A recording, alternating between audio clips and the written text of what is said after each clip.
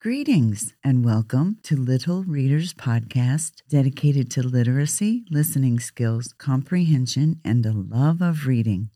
Today, our story is entitled Testing Miss Malarkey, and it's taken from the book Miss Malarkey, Stories from Room 10, written by Judy Finchler and illustrated by Kevin O'Malley, published by Barnes & Noble, Incorporated, by arrangement with Walker Publishing Company, Incorporated, in 2010. This realistic story was written in the year 2000.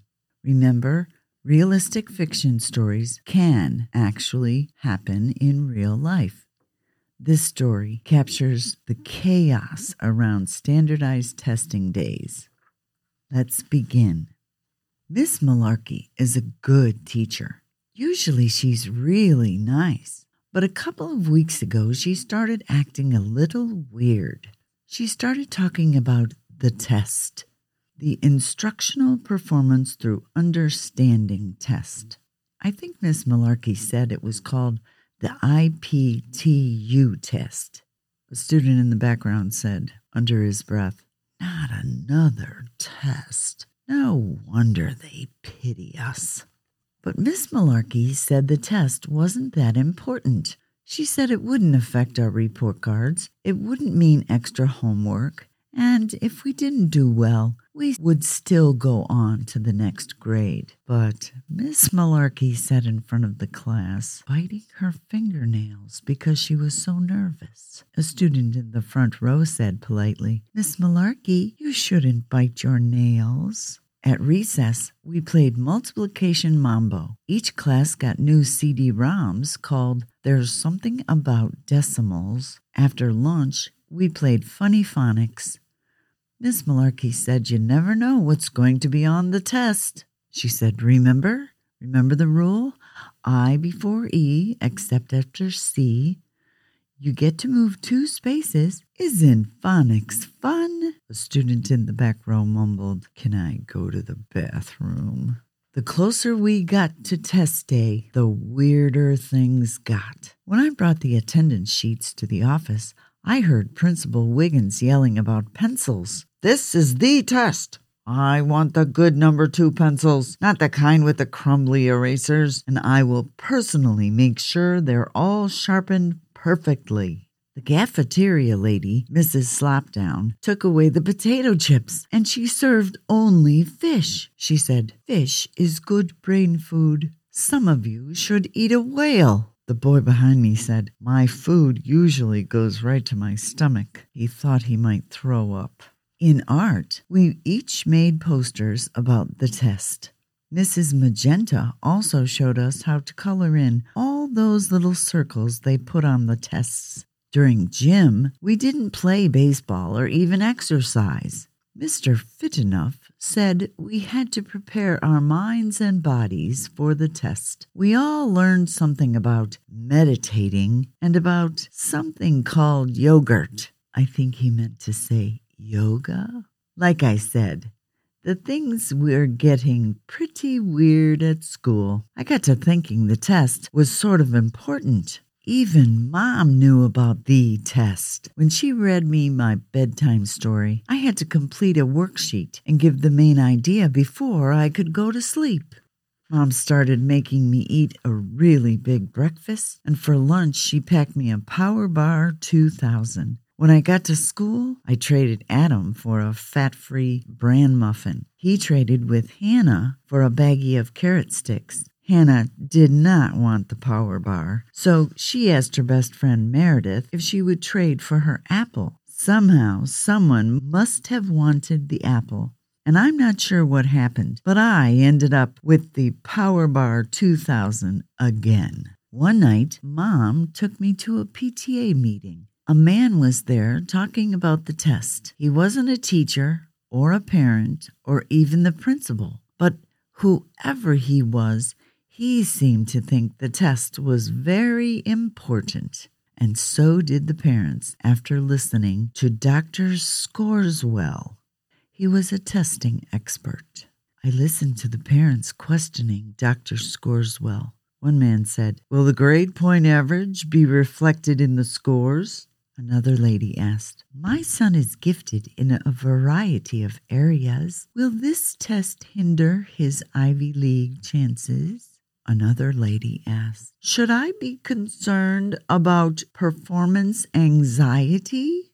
Another said, "How will the test affect real estate prices?" That was that lady who sells houses. And I said to my friend, "What are they talking about?" The day of the test, the janitor, Mr. Shirley, closed off the whole hallway. You couldn't even walk down it unless you had a pass, and you had to whisper in the hallway. Miss Malarkey had to whisper the secret password to Mr. Shirley before she could go to room 10. That morning, there were more teachers than kids waiting for the nurse. They were holding their stomachs. They were holding their heads, and they did not look happy. All of this was created because they were nervous about the test. Miss Malarkey's job was to hand out the number 2 pencils and the scratch paper. She looked like she did not get enough sleep. Principal Wiggins was keeping the time. We couldn't even touch the test until he waved the flag. And when it was time to start, he waved the flag so hard, something happened to his hair, and we discovered that he was bald. The test took forever. It took 2 whole days. My friend Carmine got in trouble for not using his scratch paper the right way. I thought his ninja warrior looked pretty good, though, but he should not have been drawing. He should have been focusing on his test. Miss Malarkey caught Barry with his baseball cards. He should have been focusing on his test, too. Morgan got a stomachache and had to go to the nurse, but the hall monitor gave her such a hard time, she threw up right in the hall. When Miss Malarkey said to erase all your pencil marks, Janet erased her whole test. Principal Wiggins was in the room for a while, but he had a stomachache and had to go to the nurse. I hope he didn't throw up in the hallway, too. After the test, everybody got prizes and had treats, and we even got extra recess. Even Stephen, who fell asleep 2 times during the test, and Miss Malarkey looked wiped out, and she didn't even take the test. I offered Miss Malarkey my Power Bar 2000 because she looked like she needed a boost of energy. It's been a long time since we took the test. Things are back to normal. Principal Wiggins is not yelling quite as much. The cafeteria lady started serving potato chips again. Mom is packing my good old peanut butter and jelly sandwiches. And Miss Malarkey is letting her fingernails grow real long. She stopped biting them. I guess the test really wasn't that important after all. The end. Now, boys and girls, that was a comical story. The author was very clever in naming the characters. Can you imagine why the author gave the principal his name? Think about it. Mr. Wiggins wore a wig because he was bald.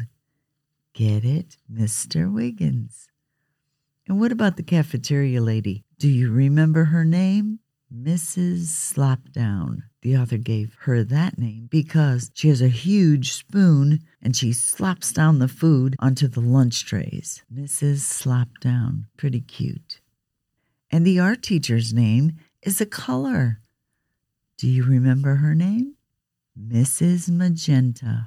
If you have a box of 124 crayons, I'll bet you could find a magenta crayon in that box of crayons. Magenta. It's sort of a pink purplish crayon. And then the gym teacher, Mr. Fit Enough. The author gave him that name because, of course, he's very fit, physically fit. And finally, the speaker at the PTA meeting. You may not have caught his name.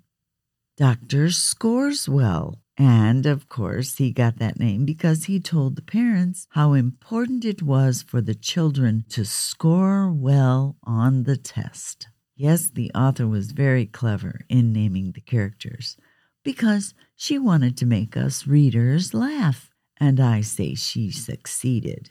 I hope that you enjoyed this story, and remember, stay calm. Remember, when you are preparing for test day, remain calm, get enough sleep each night, eat nutritious food at all your meals, and yes, stay calm and approach one thing at a time. You'll all get through it, and like our characters in Miss Malarkey, Stories from Room 10, it'll all be over and everyone will forget about it.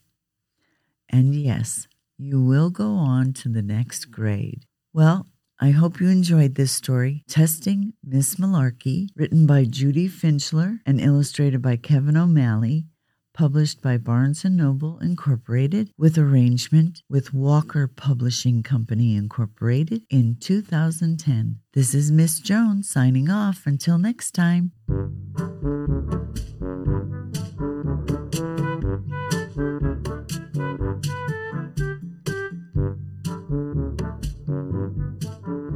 Stay safe, stay healthy, and be happy. Bye-bye.